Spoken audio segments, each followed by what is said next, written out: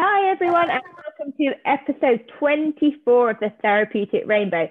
This episode is a very special one to me because the person we're interviewing is not only a clinical psychologist, but also my best friend. So welcome, Siobhan Duke, and thank you very much for coming on the podcast. You're very welcome. I'm very excited to be here, Tash. So do you want to tell us all about what you do and what your job involves? Yeah, so I'm Siobhan Duke and I'm a clinical psychologist. I've been a clinical psychologist for about 8.5 years now. And for the last 7.5 years, I've worked with adults with learning disabilities. So that's working as part of the NHS in a community team, in a multidisciplinary team, which just means that I work with lots of other professionals like nurses, OTs, you've had on the podcast, I know, speech and language therapists, psychiatrists, and physiotherapists as well. And we all work together to try to improve adult with learning disabilities quality of life in different ways. So how has kind of lockdown then affected your work? Obviously you've been all online. Yes. So I had the first week of lockdown on annual leave. So I left and the building closed the next day. And then overnight, we all had to be working from home. So thank goodness for Microsoft Teams and laptops. And yeah, we've been online ever since. We've not been back to the office. So then I've had therapy sessions on the telephone or video calls with clients. I've seen families on Teams. I've seen staff teams that I work with in supported living services on Teams, and we meet as a team for our weekly team meetings on Teams as well. So and we have been doing I've been trying to lead on a lot of the wellbeing stuff for our staff team as well. But it's been quite the learning experience, but actually it's gone better than I would ever have anticipated a year ago. If you'd have said that this would have worked, yeah. I would be quite surprised, but actually we've still been able to, in psychology at least, do the majority of our job. There's probably about 75% that we're doing, and the other stuff is is a bit more tricky. Yeah. And have you noticed kind of referrals have got busier? Has the team kind of the need for it been more, or has it got less? I think we have definitely been busier. So before lockdown, we used to do a lot of traveling. We would see people in their own homes. And so a lot of our time would be going from our office out to people's homes. So I thought, wow, I'm going to get loads of time back because I'm not doing all this driving, like maybe 6-8 hours a week driving. And it's our days are completely full.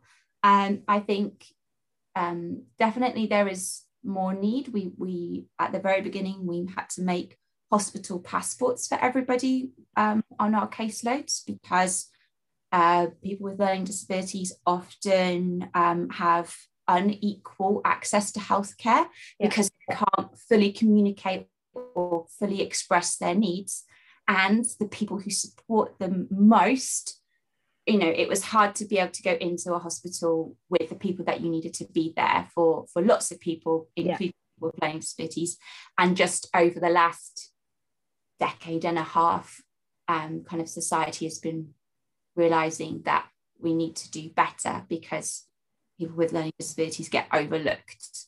So we definitely had to step up at the beginning, advocating for people. And then, people are really struggling. Some people I know literally have not left their house since March because they're clinically extremely vulnerable, and everybody with a learning disability counts as having an underlying health condition, so making you more at risk. Lots of the people that we work with have Down syndrome, which counts now as clinically extremely vulnerable. And lots of our clients, because of a lot of the time it's a genetic reason why you have a learning disability, and that might also have other impacts on your physical health as well. So so the short answer is yes. And I guess that will affect their mental health and their mental well-being if they're used to seeing people more, they're used to kind of potentially going out, and now they've almost kind of been locked in their house. So what do you think that's going to do to society going forward? I agree with a lot of people, what a lot of people have been saying in terms of a mental health pandemic. I don't even think it's after this. I think we're already in it for a lot of people.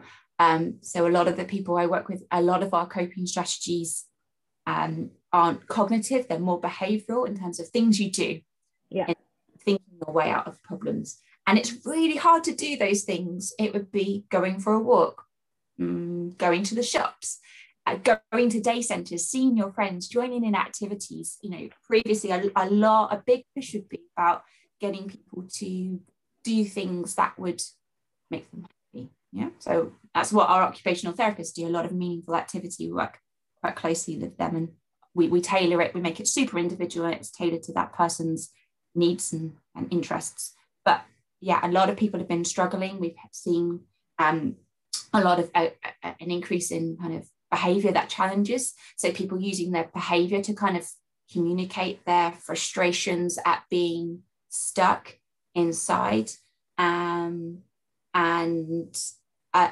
Because a lot of people live in supported living, that means that you have your own tenancy, and then there's a staff team there to look after you in terms of perhaps your personal care needs, getting washed, getting dressed, cooking, cleaning, going out and about as well. A lot of them had COVID positive tests or COVID positive symptoms. And so you have this huge change, and suddenly they're having to use a lot of agency, we know, what that means to us, a disruption in our routine, disruption in the people who take care of us, people who knew us really, really well and knew us inside out suddenly aren't there. And people with learning disability level of understanding of what coronavirus is and the impacts of it really, really varies as well. So understanding why everybody who normally helps you is suddenly not there, and why you suddenly can't see your friends, and why you suddenly can't see your family, is really, really hard. It's because I know, just as us as friends and us as kind of people in this world, we've struggled not being able to kind of see each other like we were used to seeing each other weekly, if not fortnightly. And I know what that's done to my own mental health, and I don't have all those underlying conditions. So I think with all of that, it must be even more complicated to kind of work our way out and see. And I guess that thinking just about that behavior as communication, I think that's quite similar to what children are showing us as well, and what actually their behaviors might be trying to communicate. Would you agree? Absolutely, yeah. So when you, actually for all of us, for children and adults alike, our behavior kind of leaks through, and we communicate things. How many times have we as adults said, "I'm fine," and you're unloading the dishwasher in the noisiest way because you're not fine, but your behavior leaks, and we're communicating things all the time. And it's a very similar. I see it with my daughter. Kind of, it's very helpful being able to unpick things for her, but also it kind of relates to my other relationships as well as directly at my work as well. So would you say that when we're noticing these behaviours, we should be looking at kind of those underlying messages that people, children, adults, friends, partners are trying to show us? Absolutely. There's usually a few different underlying reasons why we might be using our behaviour as communication. Usually it's because we're doing it because it's the most helpful way to communicate at that time. We perhaps we can't quite put the words to it, or we don't know the words, or we can't quite read our emotions. But usually there's kind of four main reasons that we have when we're thinking of like behavioral psychology. It's avoidance or escape. You don't want to do something, so you're trying to get out of that situation, but perhaps you can't quite say that you don't want to do it. Oh, that's a regular thing in my household. Absolutely right. Tidy up time at the end of the day. You don't want to do it because you know what happens next. You go to bed and you don't get to see mummy and daddy or whoever your thoughts are anymore, because you've got to go to sleep. But you don't want to do it because you know what's going to happen next. Or perhaps you want something tangible. So you want a physical object. You might want your favorite doll, or you might want a drink. You might be hungry. You might want something over there and on the other side of the room, but perhaps you don't have the physical ability to get there. So, thinking about kind of crawling children to adults with learning disability and physical disability. If you can't get to what it is that you want, you're super reliant on other people. And if you don't have the language to tell people, I want that thing over there, then you've got to use your behaviour to let people know there's no other option available to you. And I guess that's where the word kind of hangry comes from. I know, or only earlier, Anya was going off and I was like, but what's wrong? And she's like, well, Holly got this thing after breakfast. And I was like, so are you trying to tell me that you're hungry? She's like, well, yeah. I was like, well, why didn't you just tell me? Yeah. But it's like the stuff inside our tummies is really hard to know sometimes. We don't quite understand. So until somebody says it for us, you go, oh yeah, that is how I'm feeling. I think that's, it's so helpful, all that kind of labeling feelings that I know you've spoken about before, but kind of externalizing and saying it out loud for other people. It seems to me that you're feeling sad or upset or worried or angry, frustrated, annoyed, because sometimes we don't know until somebody helps us kind of try to stick a pin in it for us.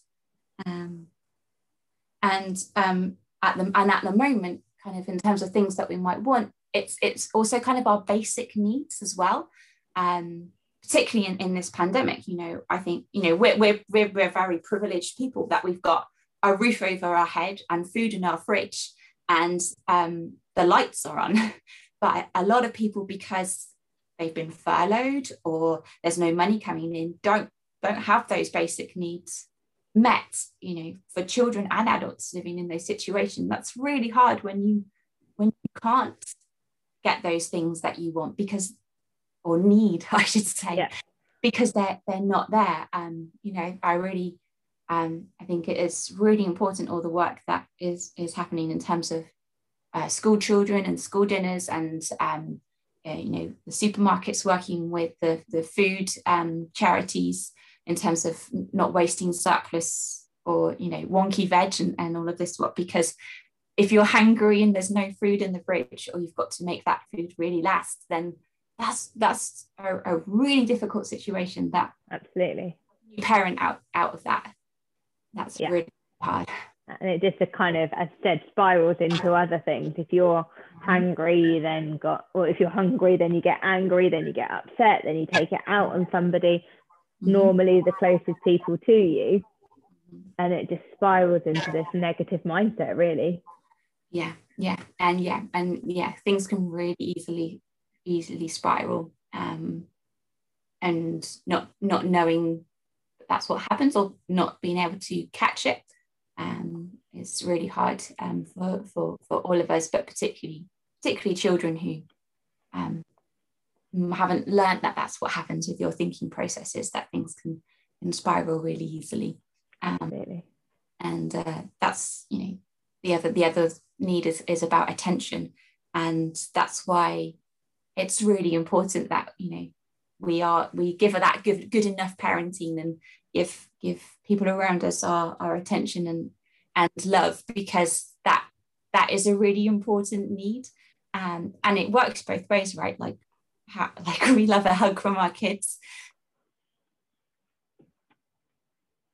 sometimes, but it makes us feel better, and it definitely makes them feel better. And I know you've talked about the brain chemistry and kind of the brain switching off and kind of opening up again, but it just releases all those good hormones as well. And just, absolutely.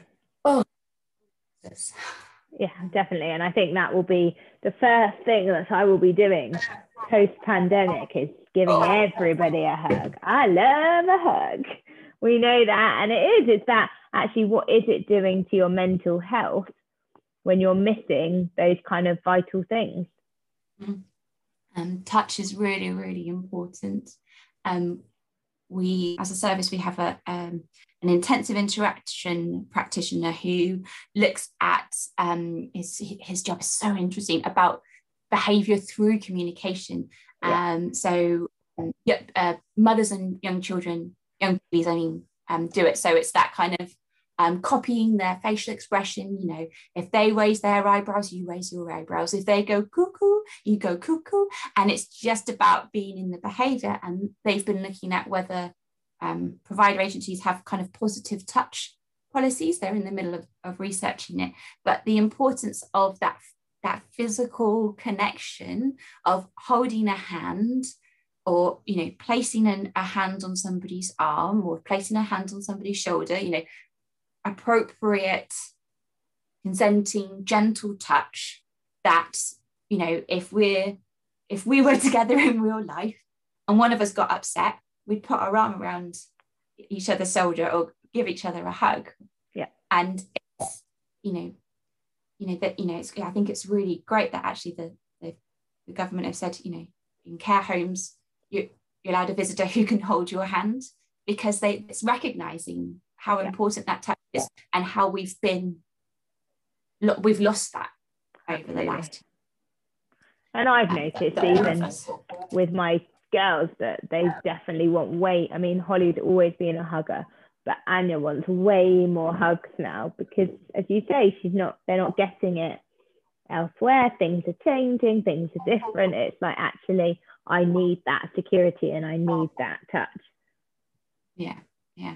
And you know, there's not much that can't be fixed by a hug and a cup of tea, right? Absolutely. And a chocolate hobnob. It's together, it's that physical touch, and it's giving somebody that space to talk and be listened to, is what they've done, right?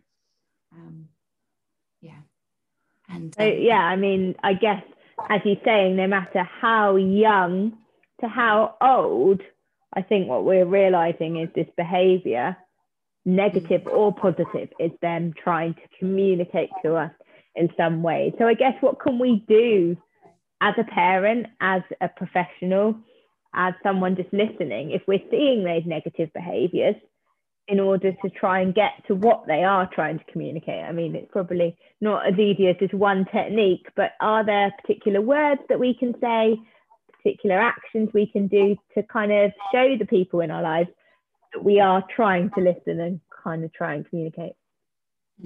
I think it's about so first, if there's a particular behavior that is kind of regularly being happening or being kind of set off, it's trying to work out what the triggers might be. And we think about kind of two types of triggers: slow triggers and fast triggers. So fast triggers are something that might have happened just before the behavior. So for example, children are playing.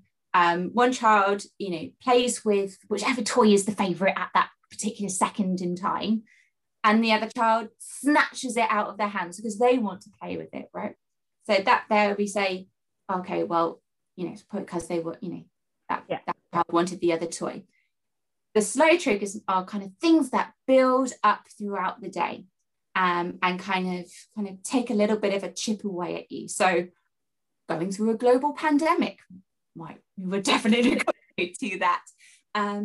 You might be hungry, you might be tired, you might not have slept well, you might have had a change in your routine. Like, even at the moment, we've kind of got some kind of routine-ish to homeschooling. You get up, you have breakfast, you get dressed, you do something online, and then probably get to play afterwards. So a change to routine, kind of things that build up slowly throughout the day and kind of chip away at us. Things that stress us out, things that we've got to be doing. And then it's like a straw that broke the camel's back situation. Yeah. And then boom, something happens and you think, my goodness, goodness me, that happened out of the blue. Yeah. Nothing happens out of the blue. You just didn't spot what was going to happen before it did. And that happens to us all. That's not Absolutely. But we just didn't notice that it was building up, because possibly things were building up for us throughout the day as well. So it's about trying to notice what are the stresses throughout the day and what happened just beforehand, and trying to work around those things or anticipate those needs. So if people are wanting something, it's okay, so my child always kind of blows up at 4 o'clock. And they're always, and I've worked out it's because they're hungry, because dinner's at 5. Okay, so what can I do to anticipate that need?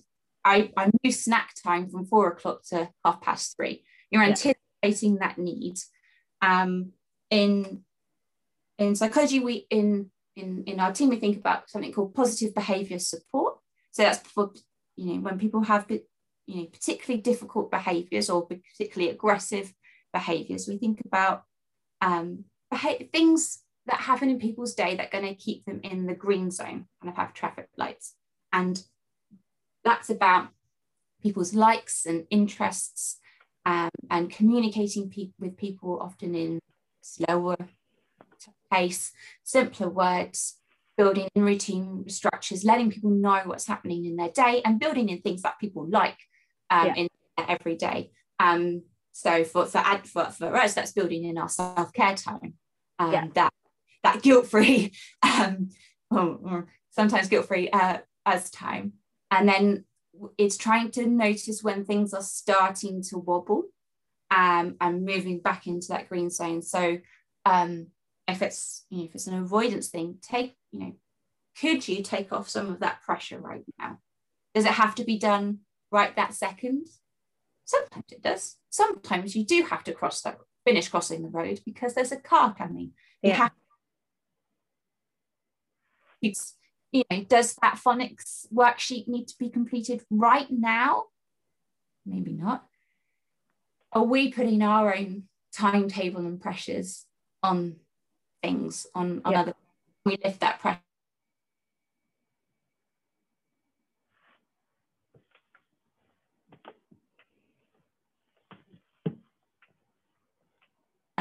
And then come back to things as well.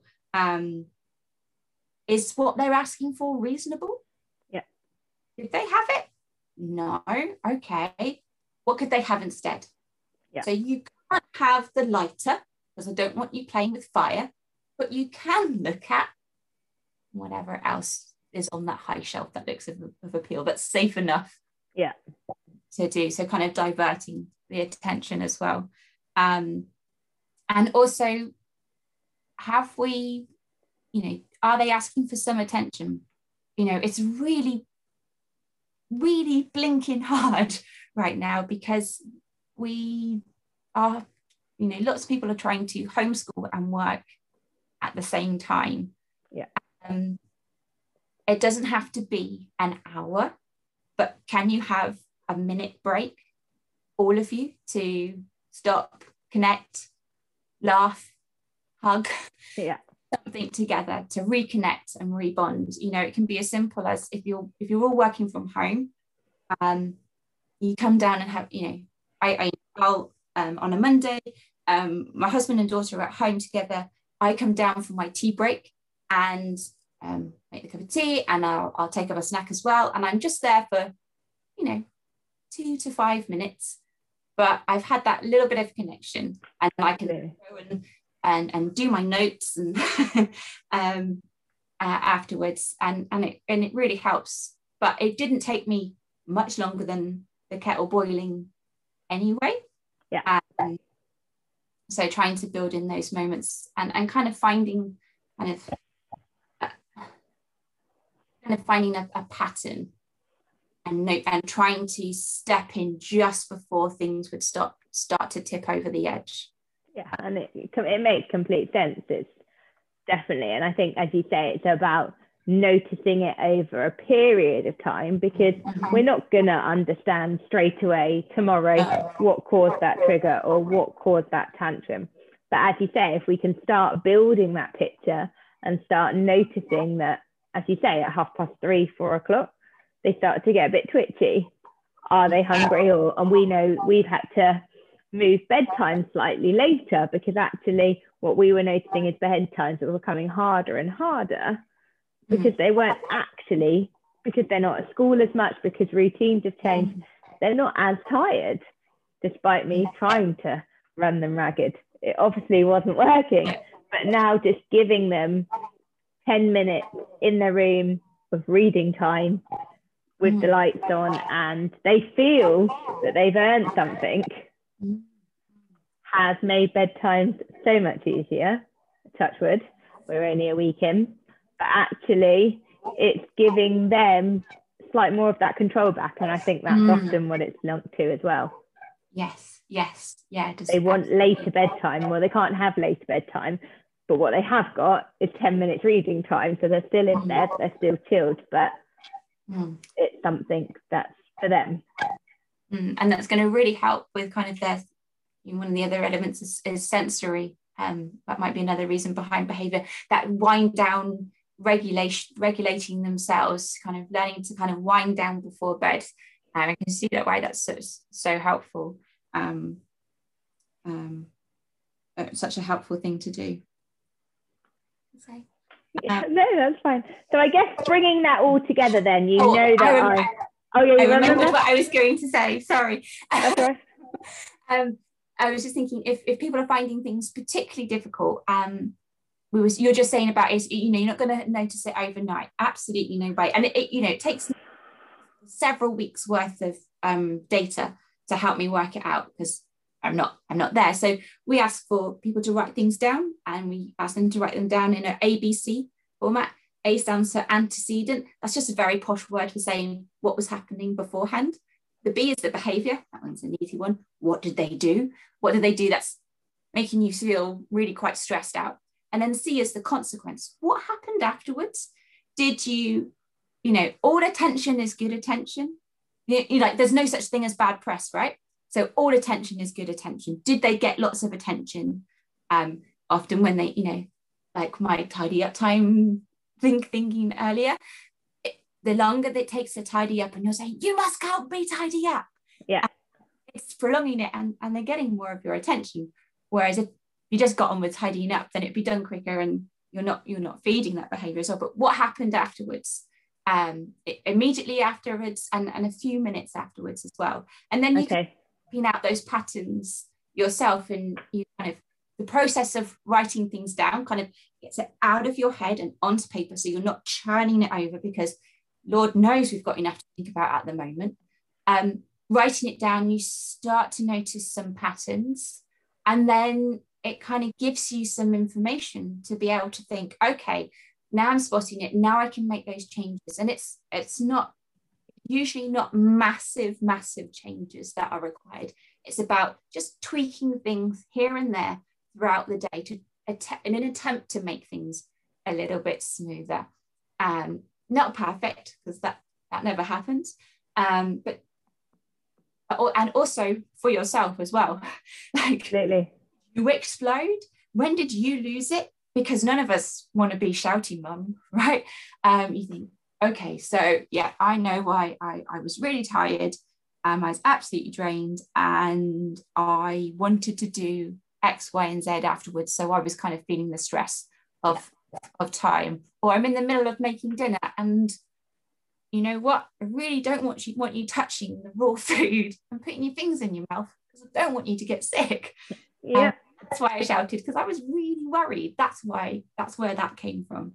Absolutely. And I think often, as you say, our behaviours and our communication and our triggers are often linked to our children's. I know that I've talked about it on the podcast before, that for me, I'm not ready to start homeschooling first thing on a Thursday and Friday. When I do it, I need to have that time by myself. I need to go for a run before I'm ready to do it. So yes, homeschooling doesn't start in the house till 10 o'clock, but actually if it started 9 o'clock, we'd all be angry. So actually it's about working it out and working out what's best for you. And as you say, finding what's triggering you, working out for you, because often it's parallel to what's going on for the children. Yeah, absolutely. And I think one of the other things we can do is about, building in that positivity for ourselves as well. I know you've talked a lot about self-care and well-being as well, but the importance of building those things in regularly throughout our days, our weeks, our months as well. So like running, reading a book, going out for a walk, going to the toilet on your own, having a hot cup of tea. You just sometimes need that. It doesn't need to be a marathon or an hour's soak in the bath, but just to have those moments to just decompress ever so slightly. Absolutely. And I think, that comes back to one of the things that used to help us so much was seeing each other, right? There was a huge decompression. Definitely. And it will happen soon. Yes. Cool. So thinking about that, all of that together then, and you know how I end each podcast with what you would like in your pot of gold at the end of the rainbow. So what would be in your pot of gold, other than me, obviously? Other than yourself, obviously. So I was thinking about this, and I was thinking about self-compassion. So self-compassion is that kind of kindness to ourselves, thinking about kind of, cutting ourselves a bit of slack, basically, being kind to ourselves, how we think about ourselves, how we talk about ourselves, and kind of giving ourselves that self-compassion so that we can then be compassionate to others. But it needs to start with ourselves as well. And that's how we kind of can regulate ourselves, by being in our compassionate frame of mind. I love that. Thank you so much for coming. I know I slightly pulled you in, but I loved it. It was really good to chat. And just to let people know, I guess thinking about the whole self-care part, that we've next week got a lady called Perry, and she designs her own bath bombs and what they're all about. And so, I look forward to hearing about that and the self-care with that. So thank you very much, everyone, for listening, and I will speak to you all next week. Take care for now. Bye-bye.